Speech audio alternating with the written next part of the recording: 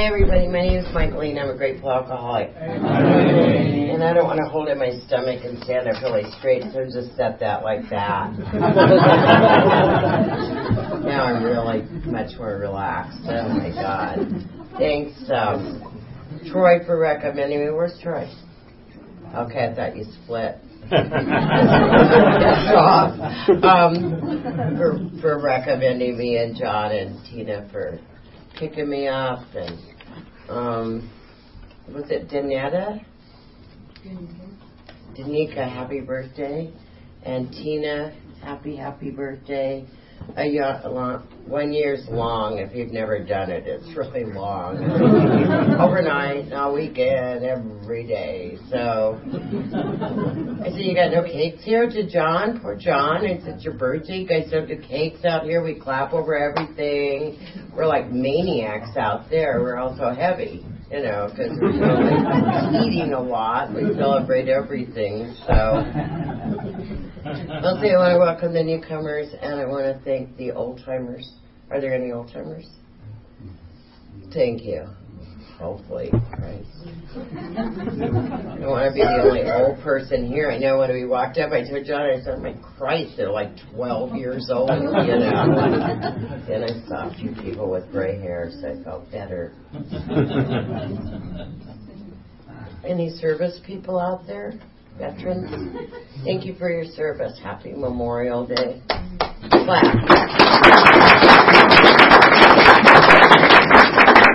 I love it. I just get up here and like boss people around and they do it. I totally am into this. So,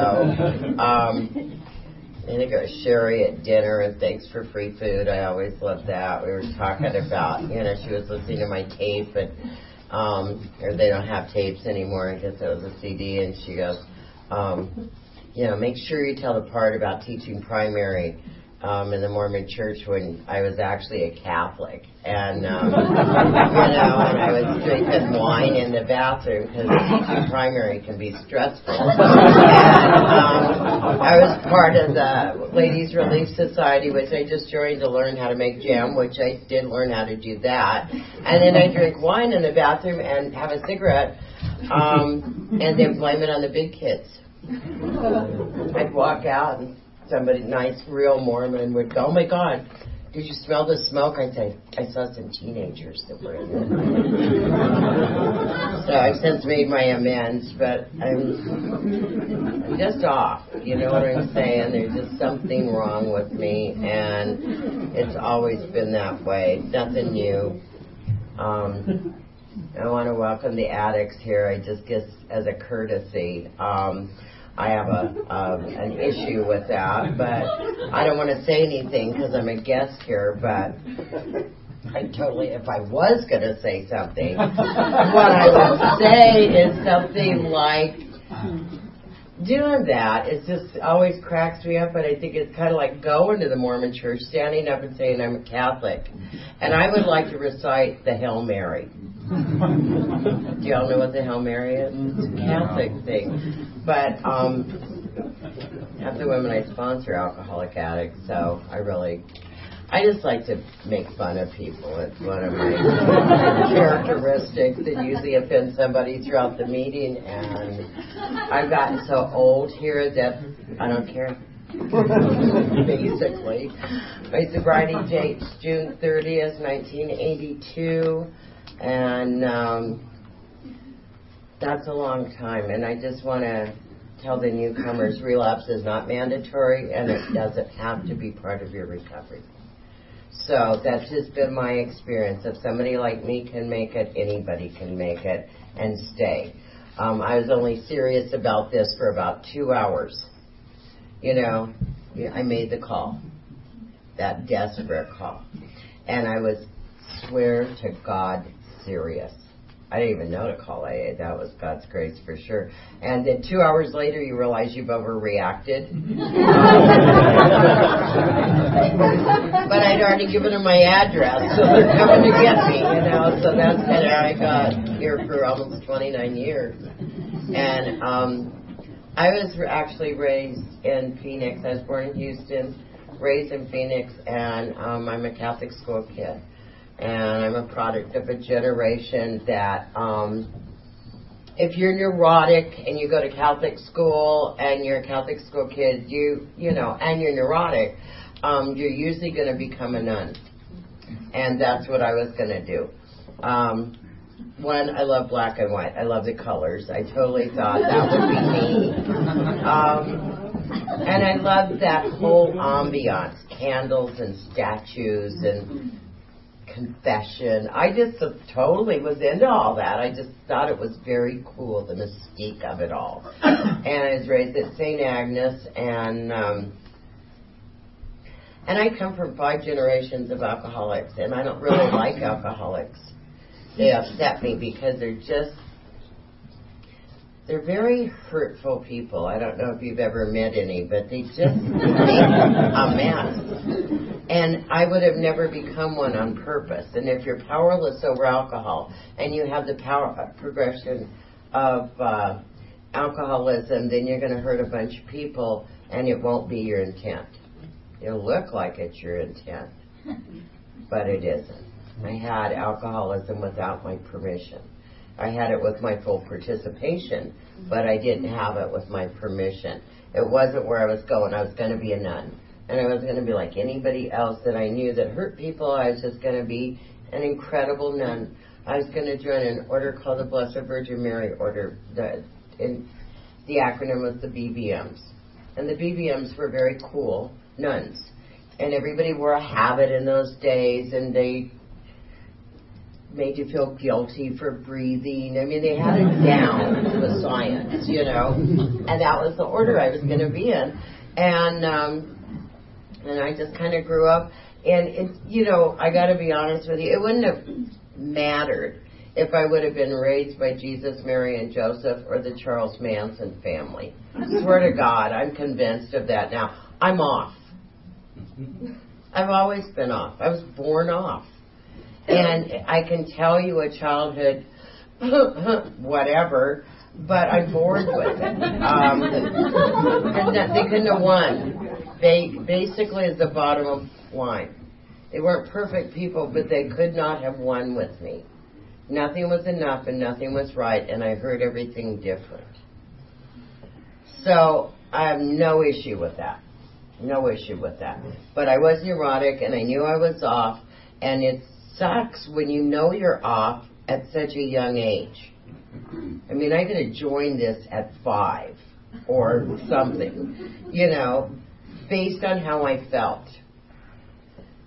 Self-obsessed. I was driven by 100 forms of fear, self-pity, self-seeking, and self-delusion. At 5, I've always been like that. I didn't want to be. I mean, I would have never picked. How do you want to be? Well, I hope I'm driven by 100 forms of fear. You know, really. Totally obsessed with myself and really off. You know, I'm going for that. I just like this. So, of course, you're going to be a nun. But, you know, I went to my first party where there were no nuns present. And drank for the first time, which I never drank. And the next day I couldn't be a nun. Get it?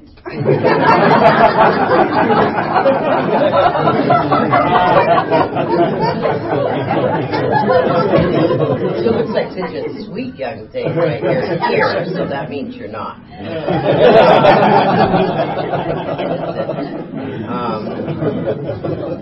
And I don't know, if you're a good alcoholic, you know, what you've got always is a backup plan. You know, if plan A doesn't work, you got plan B going for you. If plan B looks like it's going to bomb, get plan C. And so I was going to be a nun, but I couldn't be a nun, and so I became a go dancer.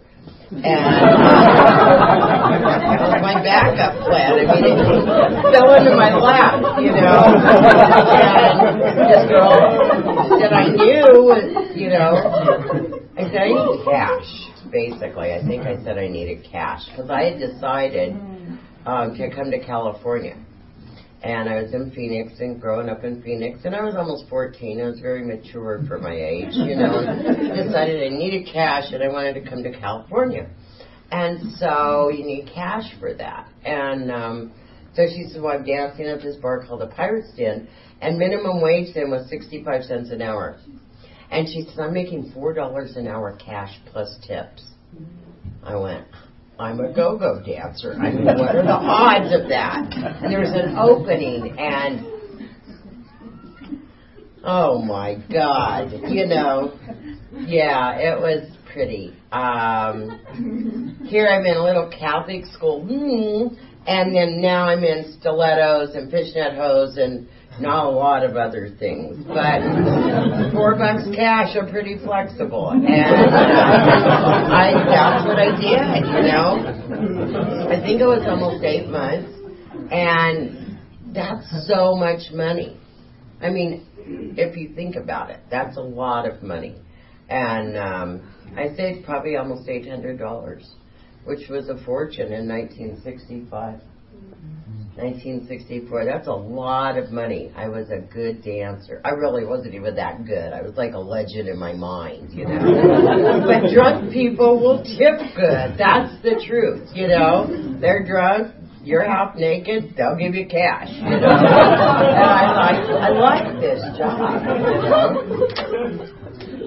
Should be. But I wasn't cut out for sin. I was cut out for goodness. And I knew that. And I, got my cash.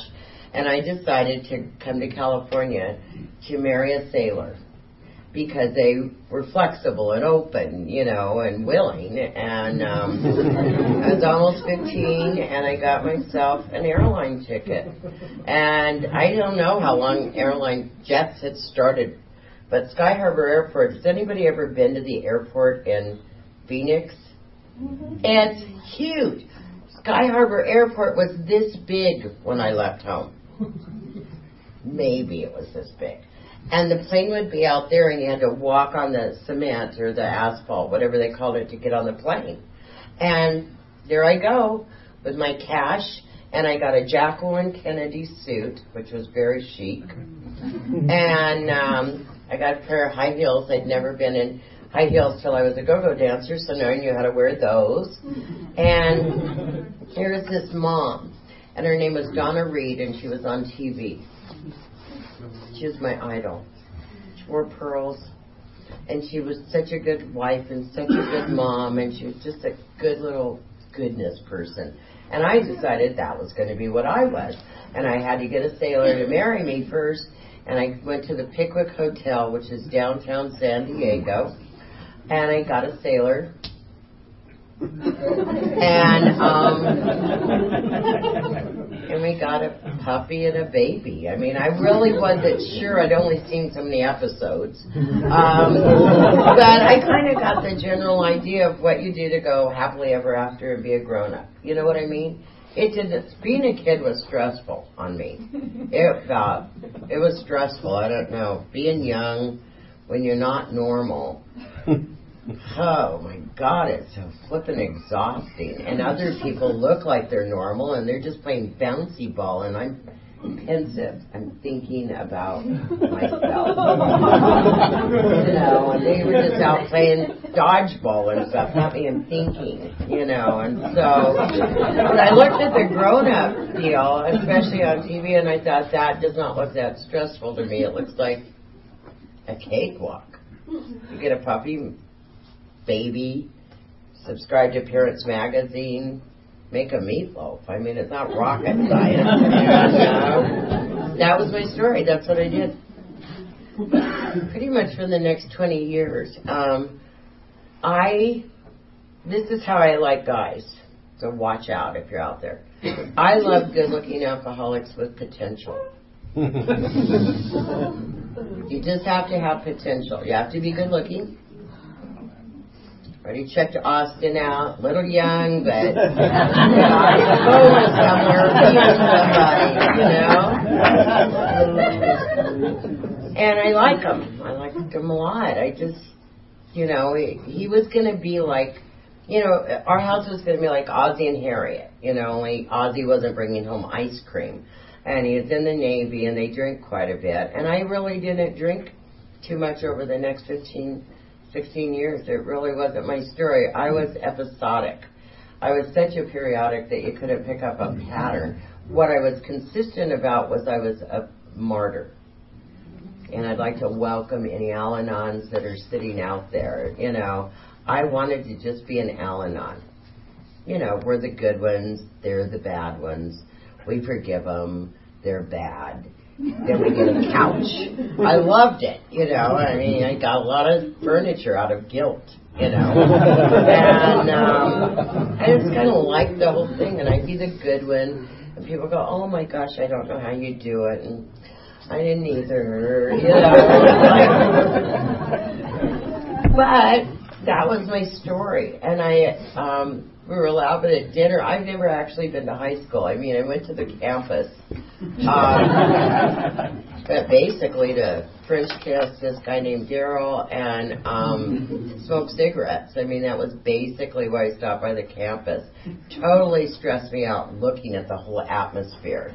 And so that's why I went to the bar and danced in the bar and gave up go-go money to come to California. It just wasn't my shtick, you know. I mean, I didn't blend well in elementary or middle school, but I certainly... High school looked like I'd commit suicide or jump off a bridge or something. I don't know if I was focused enough to commit suicide, but freak show, so I didn't go. I am a good liar, though. I'm not now. I could be. I mean, I have the potential to be, but I don't. But then, what I did was like creative truth. I was like, if this were true, if this was what I wanted to be true, this would be the truth. And so what I did was I enrolled in City College because I thought, and I said I'd gone to this high school, which I had, and I put the year I would have graduated had I actually attended. And that's how we got into everything. My resume was not true or honest until I was 7 years sober. I had degrees, man, University of Michigan, because I took 52 credits there of healthcare management. So that's like, for me, that's like a degree. And then they said, then I found out it was Michigan University, I didn't even know where it was, but whatever, I was inside, and I was a poli-sci major, which I really didn't know what poli-sci was, but I knew that was a very cool thing. And so that's what I'd gone to a workshop on something unrelated at San Diego State, and so I just put I'm a poli-sci major. They loved that. And they didn't have computers in, so they just would go, wow. And I'd go, no kidding. I'm impressed. I haven't even done any of that. But I was honing my truth, which was all crap, basically. I mean, what I was trying to do is, and I don't know if you've done this, but if you ever try to act like you're a legitimate person when you're really not one, there are legitimate people out there. They actually did go to school. They actually did do this. This actually happened to them. You know, they actually got married as a virgin. I mean, it was like they're to me. I'm not one of those, and I don't want everybody to know everything. You know, at that point in my life, so I created my legitimacy, and it was impressive. And I've been in healthcare management now for almost 41 years.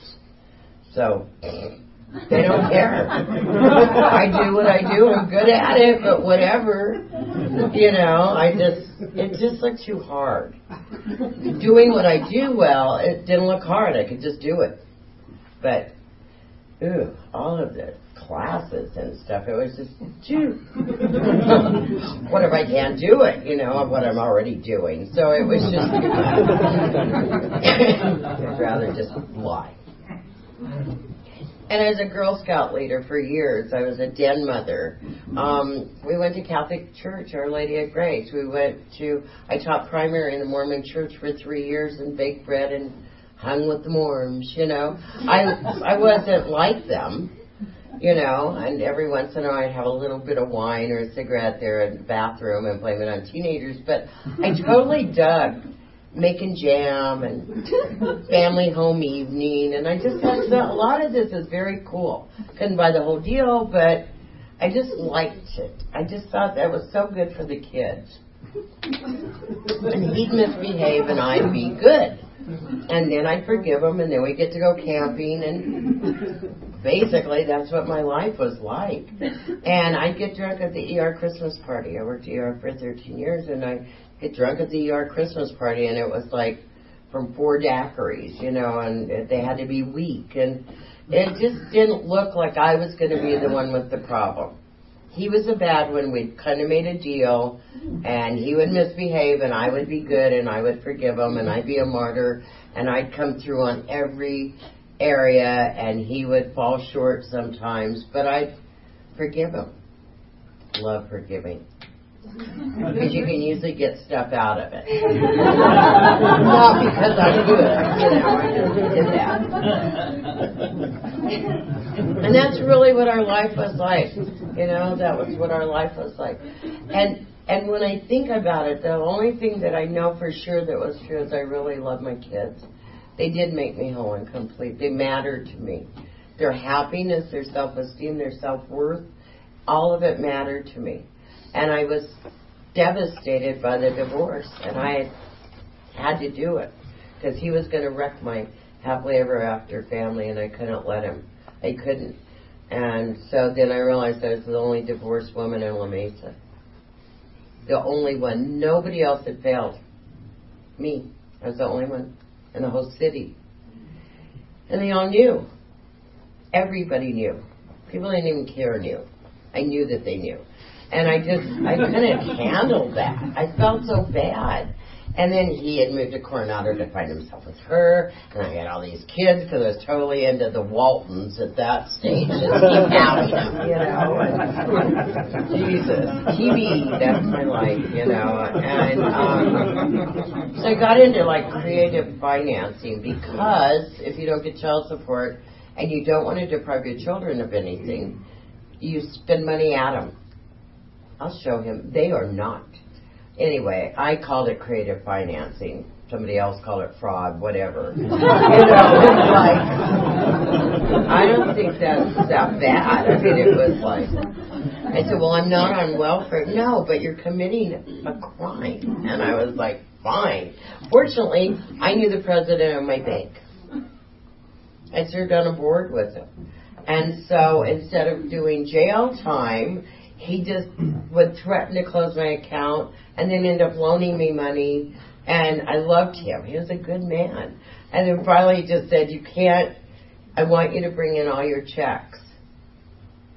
And he wasn't just happy to close my account. He wanted me to bring him the checks. Because you have checks, what do? Doesn't matter if the account's closed, does it? If they're dumb enough and they didn't run them through little machines, then they just looked at you, and if you look like a legitimate person, they take your check. I probably look less legitimate today than when I was pretending to be legitimate, But that's what it was like, and then finally, alcohol fixed me, and it fixed me different. I wasn't visiting at one conference or visiting at an ER Christmas party. I was so broke and raw that it was the perfect opportunity for alcoholism to just get me good.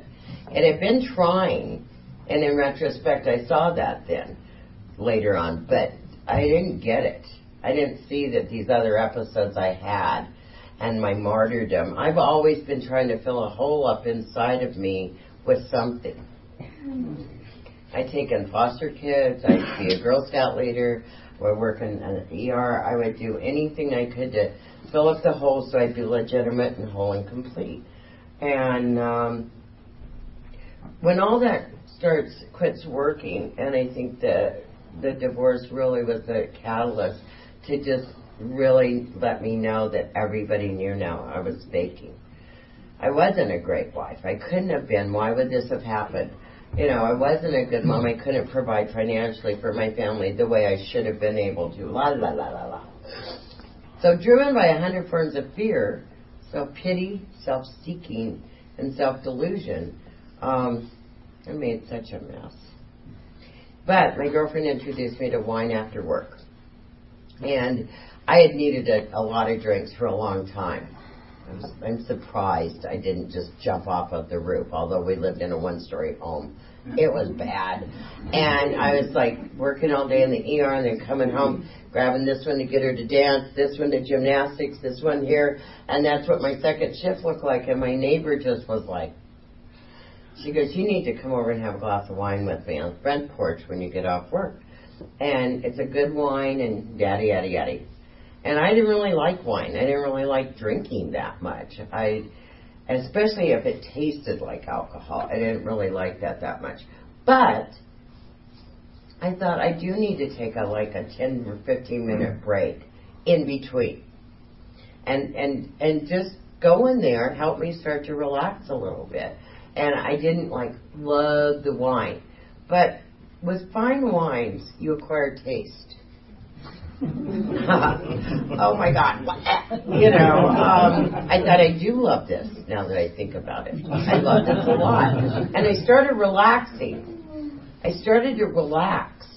And it was kind of something happened, kind of like the third step deal, where I started to kind of know something and feel a sense of something that I'd never felt before. And it was a quiet place.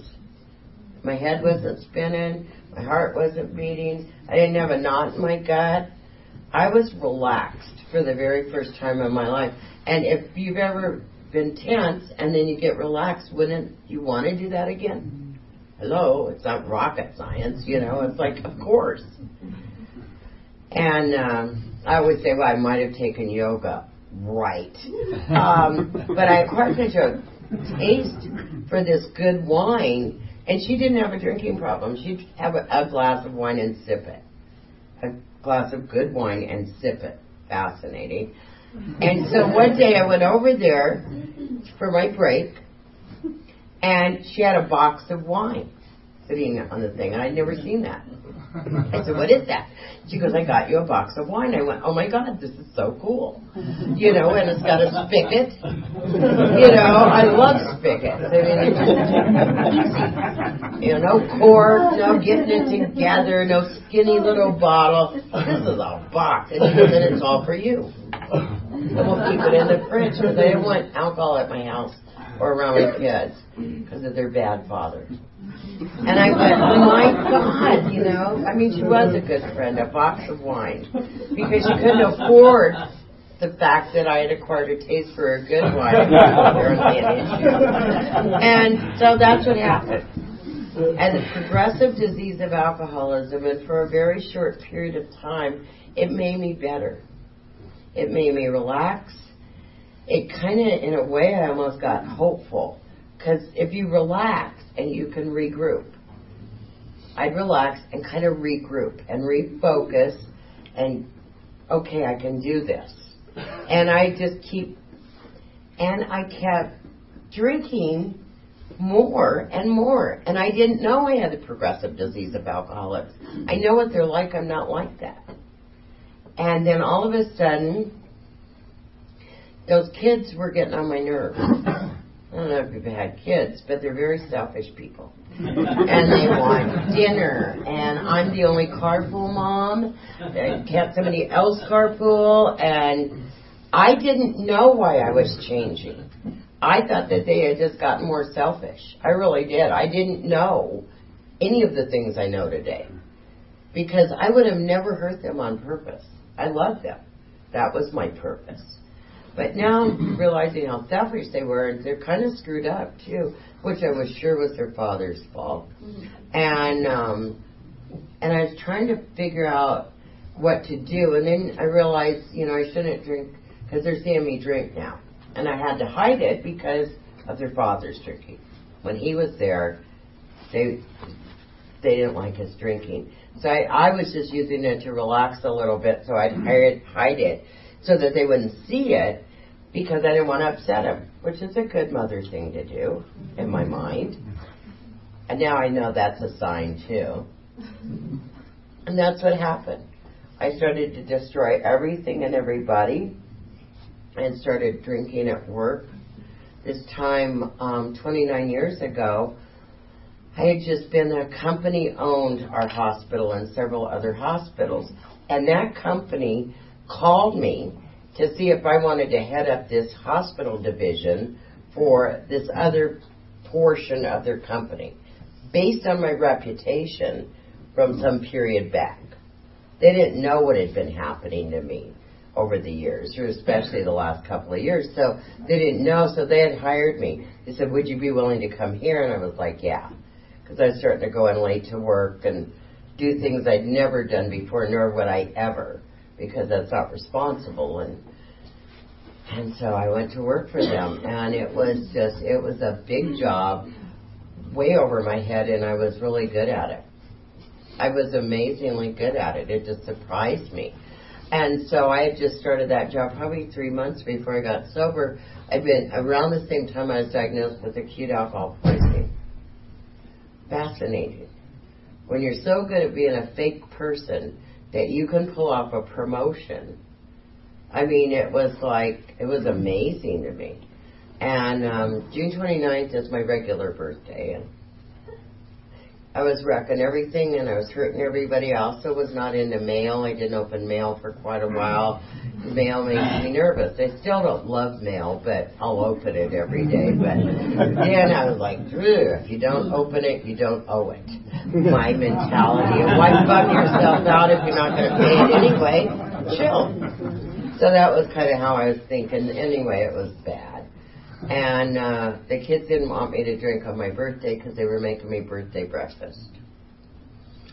Another thing from the Waltons that we did. And the Waltons Mountain, on your birthday, they all sing the birthday song and bring you breakfast in bed, and you have no chores on Waltons Mountain on your birthday. So that's what we did in my house. Only I'm dying of alcoholism. I've only been in bed 3 hours. I have to throw up before I can drink water in the morning because I'm sick. I've got the progressive disease of alcoholism that has progressed to a point where I'm probably carrying a 0.25 minimum blood alcohol level. Any day I've started drinking at work because I can't wait till 5. Gin and tonic and Tupperware I didn't think was like that big of a deal. Kind of a mom thing, you know. Too long to wait till 5. I mean, it was just crazy. And I couldn't go all day without a drink, so I had to drink. And I came to it in the middle of the night, and I didn't know where I was. I didn't know where the kids were, and that had never happened before. And I got scared. I got scared different. And I knew it was over, and I didn't know what. I didn't know about you. I didn't know about Alcoholics Anonymous. I didn't know about any of it. And I said, God, if you're there, and I'm not sure, I need help. This is so bad. And I got up, and I remember walking around to see where I was, and some friends apparently had been called to come get me out of the bar. Then they dropped me off at their house and put me in their guest room, and then gone to get the kids who were all in the family room. And so I felt better that they were safe, and I knew where I was then, and I just sat there. And God's grace for me is God does for me what I can't do for myself, or what I don't know to do for myself. He has never done anything I could do for myself. But He has always done everything I can't do for myself. And what I didn't know to do was come here. I didn't know. And so it was like, I think it's God's grace. I call AA, which is so weird. And I tell this lady named Flo 12 sent me that day, and I tell this person who I don't even know the truth, which I'd never done to anybody. I mean, I'm just vomiting more information, I'm sure, than she actually wanted to hear. But I'm just like, what? She asked me, and I told her. And it was bad, and I'm just like, this is so bad, and this is what's happened, and I'm a terrible person, I'm a terrible mother, and I'm blah. And she says, it's going to be okay, I'm going to take you to be in AA. I went, okay, I'll be in AA.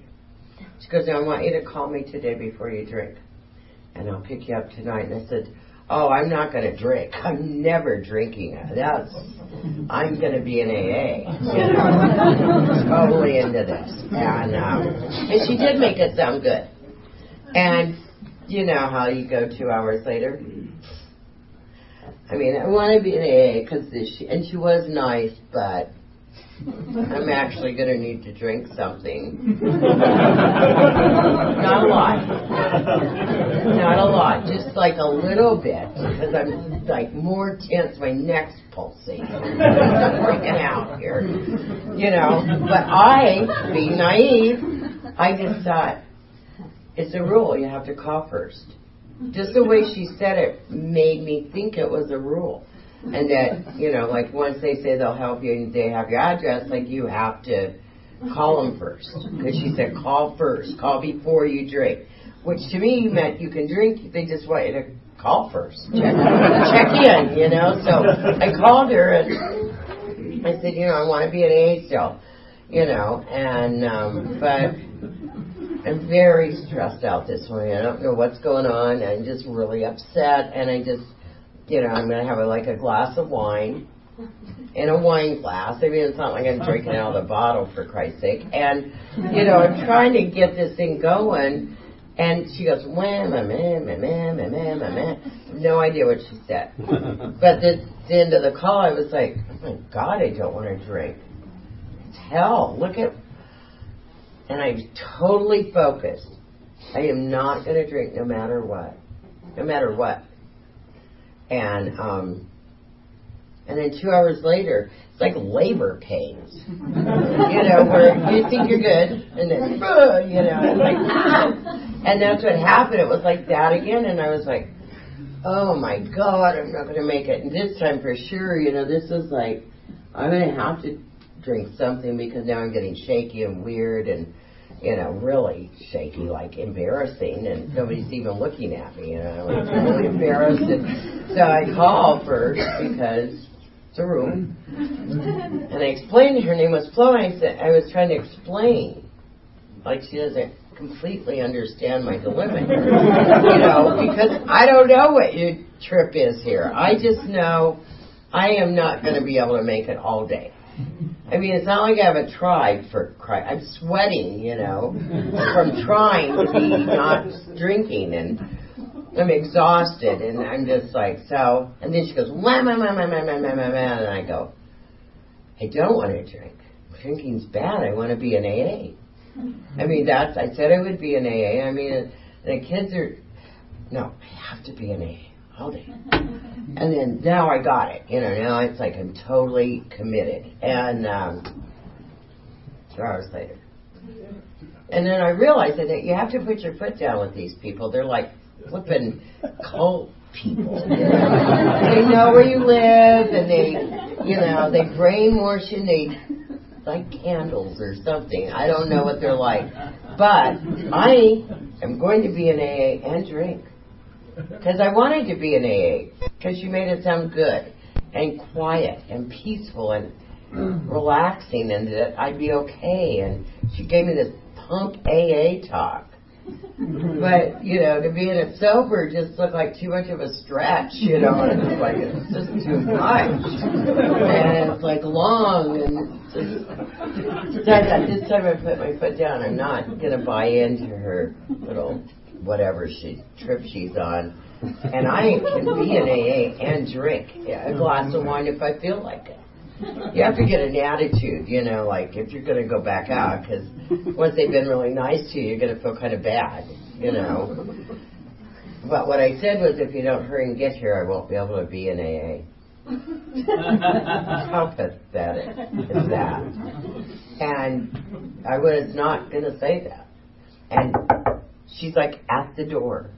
Like, once they have your address, they're sitting across the street from your house or something, waiting for that last phone call when you're just ready to jump. And she was like there fast, and she babysat me till my first meeting. Thursday night, Channel Road, Lakeside. That's a long day. And I didn't know what your little thing was here, and oh my God, it was embarrassing, you know, to have to join. this. And some guy named Joe had 30 days and said, my name's Joe, I have 30 days, and everybody clapped, and I thought, oh my God, you have to say your name, you're an alcoholic, and tell him how much time you have. I'm like, oh my God. My clean alcoholic, I have 11 hours. But they totally gave me a bigger round of applause than they did Joe with his 30 days. I mean, totally into hours, I was like, whoa, I'm like feeling kind of better for 5 seconds, They were so proud of me. So I went, and I was awake, because I didn't know if you counted sleeping time, awake time, how it worked here, but I wanted credit for the whole 11 hours. I was awake and sober. And I joined that night. I mean, anybody that's really proud of you after what you've been doing and clapping for you, I would join it if I were you.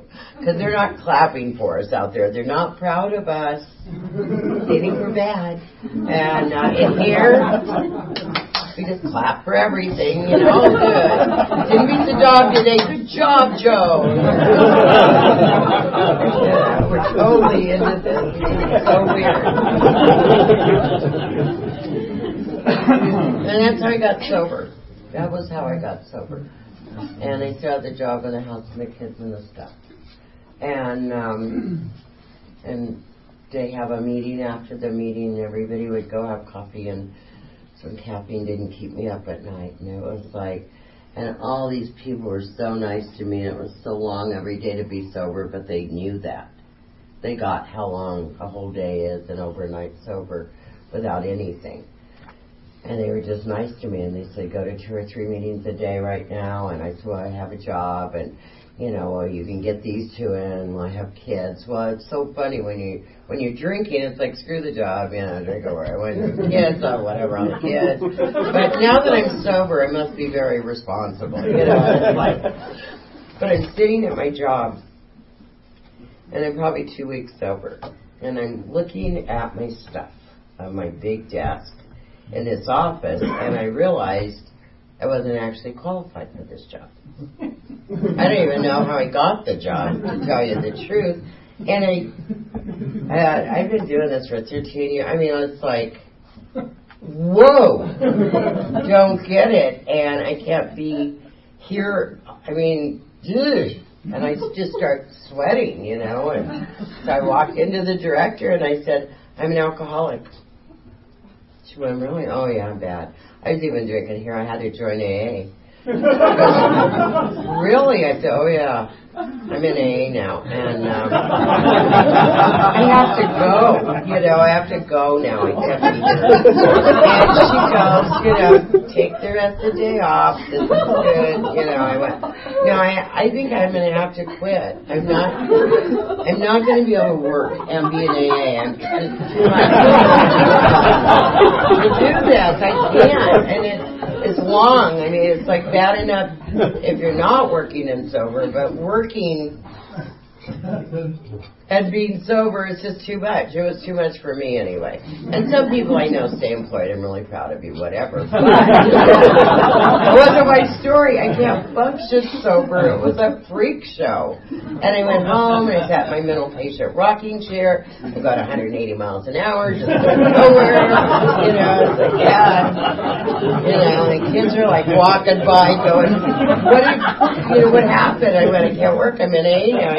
And I'm not actually qualified for the job. I mean, I was like, everything's a lie. I'm just, what? And if I'm really good at it, then I'll be a trash girl at the Tuesday night meeting in a week. Then I have to have 30 days. And I just started like a cuckoo person. And my sponsor, the lady that was to become my sponsor, said, some are sicker than others. I said, I know. Look at them. It's sad. It's easy to pick them out, It's like, look at I didn't know she meant me.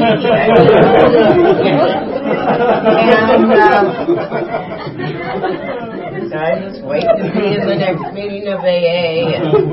And pretty soon they're coming. Apparently, a box of mail was at the post office of, don't want to open it because if you open it, you owe it. If you don't open it, you don't owe it, and you won't get stressed. But they will take your home. Apparently, that was one of the pieces of mail that they kept sending me that I didn't want to open. And they will take your car. They will relieve you of all your worldly possessions for failure to open mail. Now, when I talk about it, it sounds so innocent. Don't open your mail. But when they talk about it, it's like bad, and pretty soon the kids are going, what is happening? I said, I don't know. I'm in AA now. I work, and I guess they were giving me mail, but I didn't get it opened, and I'm tired, I'm just in AA, and it's so hard to be sober all day. We're going to go to Dad's just while you're in AA. And I said, give me a couple weeks.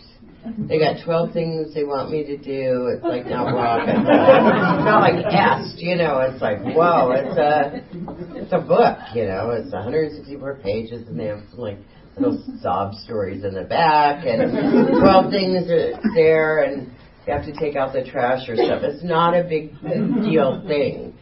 Give me a couple weeks. It was the summer of '82, and it's like, go to Coronado and be at your dad's. He had gotten sober with a chick called Terry Cole Whitaker. It was a very new age minister out in San Diego who was the rich get richer, rah-rah. But he'd gotten sober that way, and he and his wife, and they were in Coronado, and I just thought, go be at the beach. Let me just be in AA for 2 or 3 more weeks, and I'll figure all this out. Fake resumes are a dime a dozen. I could probably even go back. Apparently it was so good I could have gone back. But in 2 more weeks I wasn't better. And I couldn't figure out how to get back to work. And I couldn't figure out how to get the house. And it was too much, and I just let it all go. Only because I couldn't figure out how to not.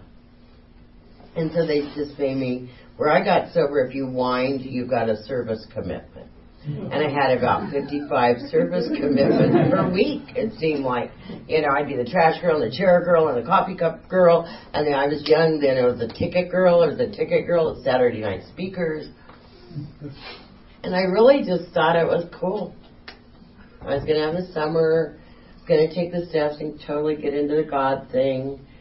But first, I had to have a place to live, and so somebody gave me a 14-foot camping trailer. I'm not really a camper. To live in their front yard. 14-foot is like short. And it's almost round. It's nondescript. And they have red shack carpeting, which is not one of my colors. And this thing, they wanted me to, I thought they meant a mobile home, and I actually didn't want to live in a mobile home.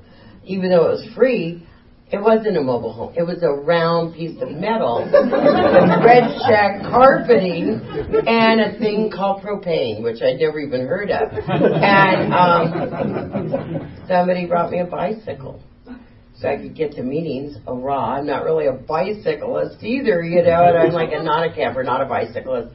And I started finding these, gifts from God. That's what your sponsor calls it when you're getting screwed. Oh, that's a gift from God. That is a gift. That's a miracle. That's a gift. It's not a gift, but they're convincing you that it's God.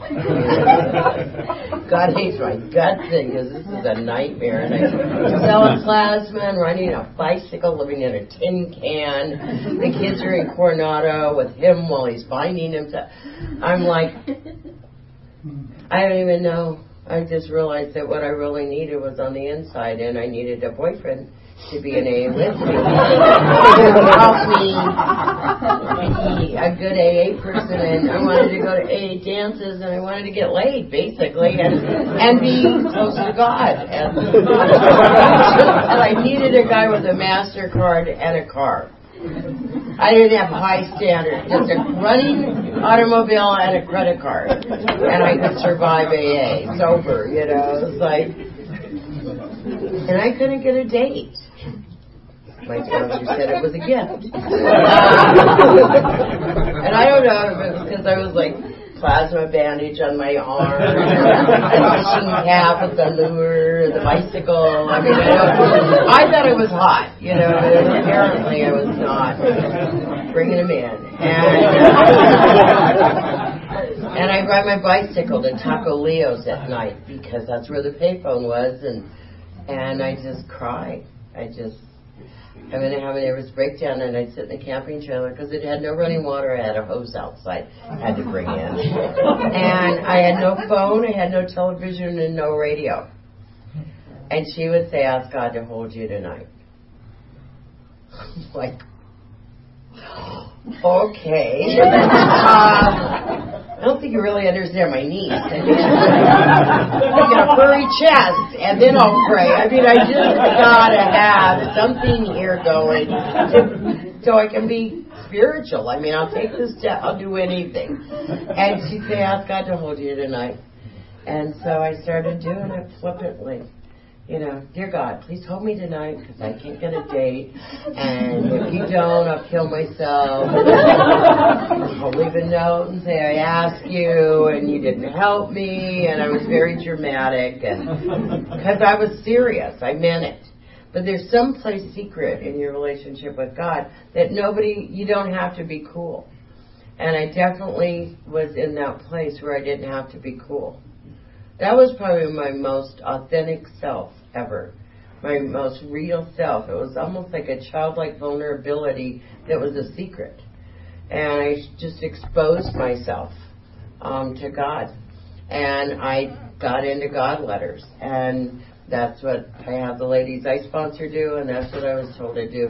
And keep writing these letters every single day, and pretty soon there'd be a relationship there. And I started doing that, and pretty soon there was a relationship.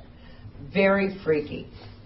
But it was working, and I felt a little less nuts, and a little bit more focused, and a little bit more comfortable, and I could be alone for 18 minutes without having a meltdown and having to be somewhere and hurry. I mean, I could go to 50 meetings in one day rather than spend 5 minutes alone with me. And all of a sudden, I'm a member of Alcoholics Anonymous in good standing, and I'm taking the steps, and I'm doing it. I have service commitments, and I'm meeting with my sponsor, and I'm not thinking about a boyfriend, and I want the kids to come home, and when I have something to offer them, obviously I can't have them there. An old-timer got me making sandwiches in a deli.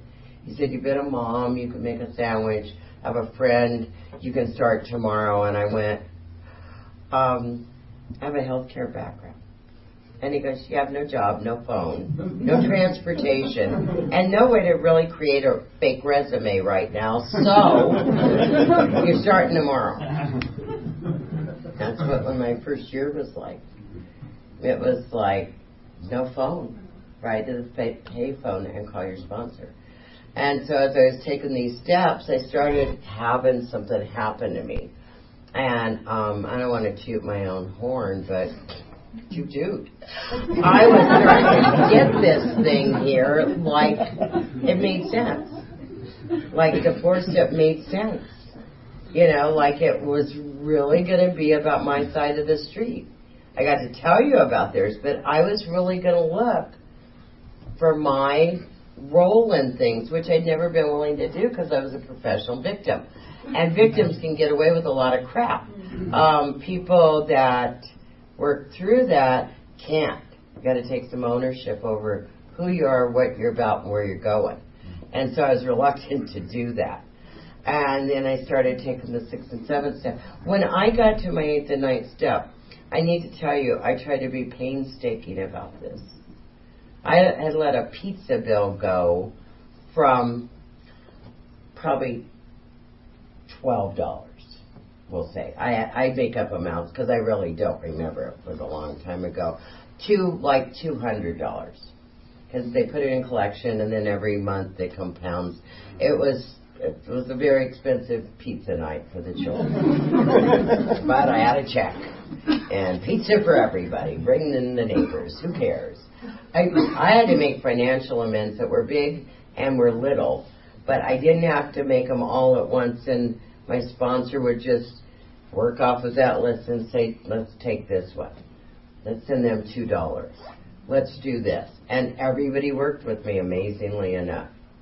And then I was going through people, and my mom had died when I was young. I also got my sister to raise when I was 21 years old, and she's actually only 2 years older than my oldest daughter. And she's 46, my oldest daughter's 44, next son's 42, my next child is 35, my next one's 33. So they're from 33 to 46. It's a stretch. That was my family. I got to my ninth step and I had to go to Texas and see my dad. My dad and I had a broken relationship, and of course it was his fault because I was wonderful. Except with this stupid inventory trip I was on, it was kind of like I'd always wanted him to be somebody different, and I wanted to be the way I was. And I always wanted him to be a great father, but I was never a great daughter. And I wanted him to remember my birthday, but I thought his birthday might be in October. And it went on from there. I wanted him to know me and accept me. Had no idea who this guy was. So I fly to Texas. That's where my dad is. And I'm going to make amends because I'm sorry.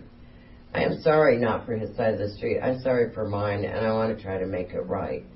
And I want to find out who he is. And I want to thank him for trying to put me in private school and Catholic school and give me a good education and la-di-la-di-la-di, and I'm ready to do it. And I go there and I meet with my mom's sister who's and I'm getting ready. I'm feeling very spiritual. I was 5 years sober by then, and this was my biggest one and the hardest one. And so I'm telling her, I said, it's just so weird, and I'm going to go Mene now, and I'm going to go make my amends, blah, blah, blah. And she goes, and I said, but it was like we weren't connected, right? And she goes, oh, honey, that's not even your real daddy. Oh, what? She goes, that's not your real daddy. She goes, you didn't know that? Oh, I'm sorry, honey. I thought you knew one. Anyway.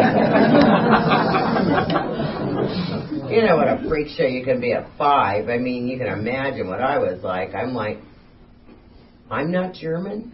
That's what I said. I'm not German. She goes, no, you're Greek or a Jew. I'm never quite remember. But it was a restaurant owner where your mama was a waitress, honey. This is how they are in Texas. I'm like, I am Greek or Jewish? I'm not German. I don't look like German people in our family, but it never occurred to me I wasn't German. My maiden name was Draheim. I mean, Christ, how much more German. That's something. You couldn't even believe it. And she said, well, I'm sorry, honey. It looks like I upset you. So I raced over to the Legacy Club right outside of Houston, and there's this old timer that got sober the year I was born, and I'm racing in like Kramer to tell her this thing before I go see my dad. I'm not really my dad. Now I'm a Greek or a Jew. My mother, my mother did this. And my dad, and And she looked at me like I was nuts. She said, honey, a daddy's a daddy. Just get over it. I'm like, California, that's Oprah material. In Texas, they don't care. You've already bored them with the drama of it all. She goes, let's just have a meeting on acceptance tonight. Little California girl's got a problem. And that's what they did, and I swear to God, double Bible, at the end of the meeting, it was fine. It was fine. It was fine. That was my dad. That was the trip. This was my amends. If they did it to protect me or without telling me, then they must have had a good reason. My mom went to her grave with it, and I wasn't going to tell my dad I knew. I was just going to go clean up my side of the street with my dad. And that's what I was able to do. Phew, that's huge. For me. And I went, and he just looked at me, and I said, I'm so sorry. And I said, I want a chance to be a good daughter. And he just looked at me. He had never seen me think about him. He'd never seen me think about anybody that wasn't in somehow relationship to myself. These people were just there to make me happy. That's what I think I thought. I didn't know who they were, what they needed, where they came from, nothing. And for the next few years, I got to know my dad before he died. It was amazing. I got to ask him questions about when I was little, and he was an amazing person. And I got to be there, and he died, and he was fairly young. And but I got to be a good daughter before he went. And I'd wanted Prince Charming, and my sponsor convinced me that, he was looking for a princess, and I wasn't one. Ow. True, but ow. It was like,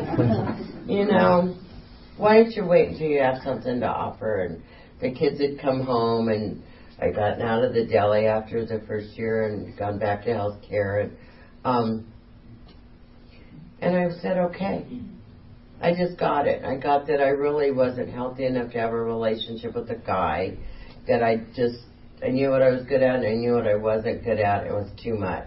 And to be an AA and be a mom and go to work, and it was all going to be enough, more than enough to keep me busy. And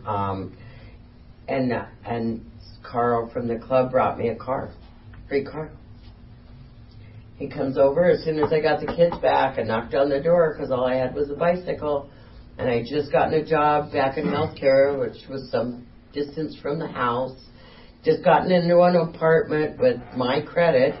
And because God's in charge of all of it. You get what you need to get if you're going to stay sober no matter what. And God knew I was. And that's what happened. I get these ugly, gifts in ugly wrapping paper from God. God's gifts come in ugly wrapping paper sometimes. They look like you're getting screwed.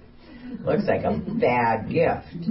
But inside, they would be like the things that make you you and build your character and make you kind of feel good about yourself and legitimate. And that's what kept happening to me. And Carl brings me a free car. It was a red Ford Pinto, which I call a bottom in itself. I was just like, I don't mean to offend Pinto people, but I hate Pintos. And I would never drive one, and I certainly wouldn't drive a red Pinto. And this is the free car I'm getting? Only a couple years though. I don't want it.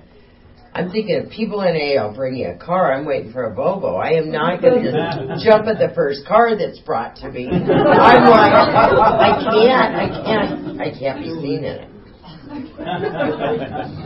So I thank Carl for bringing it, but I said I can't.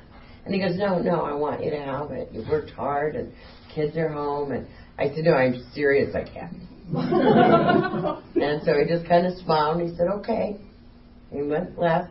I called my sponsor because I had a phone now. And I said, oh my God, you won't believe what happened. So I'm telling her like she'll understand. She said, you did what? She says, you called Carl and you tell him you're so sorry, you're so ungrateful, but you're new.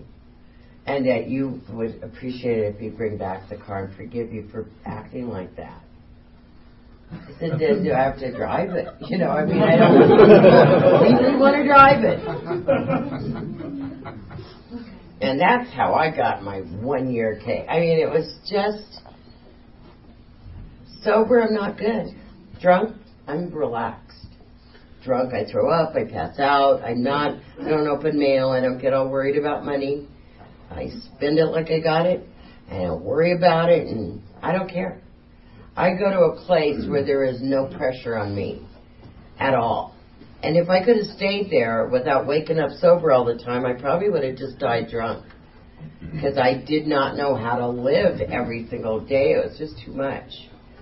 And you guys taught me everything. Everything. So far, you've taught me everything about what to do and when.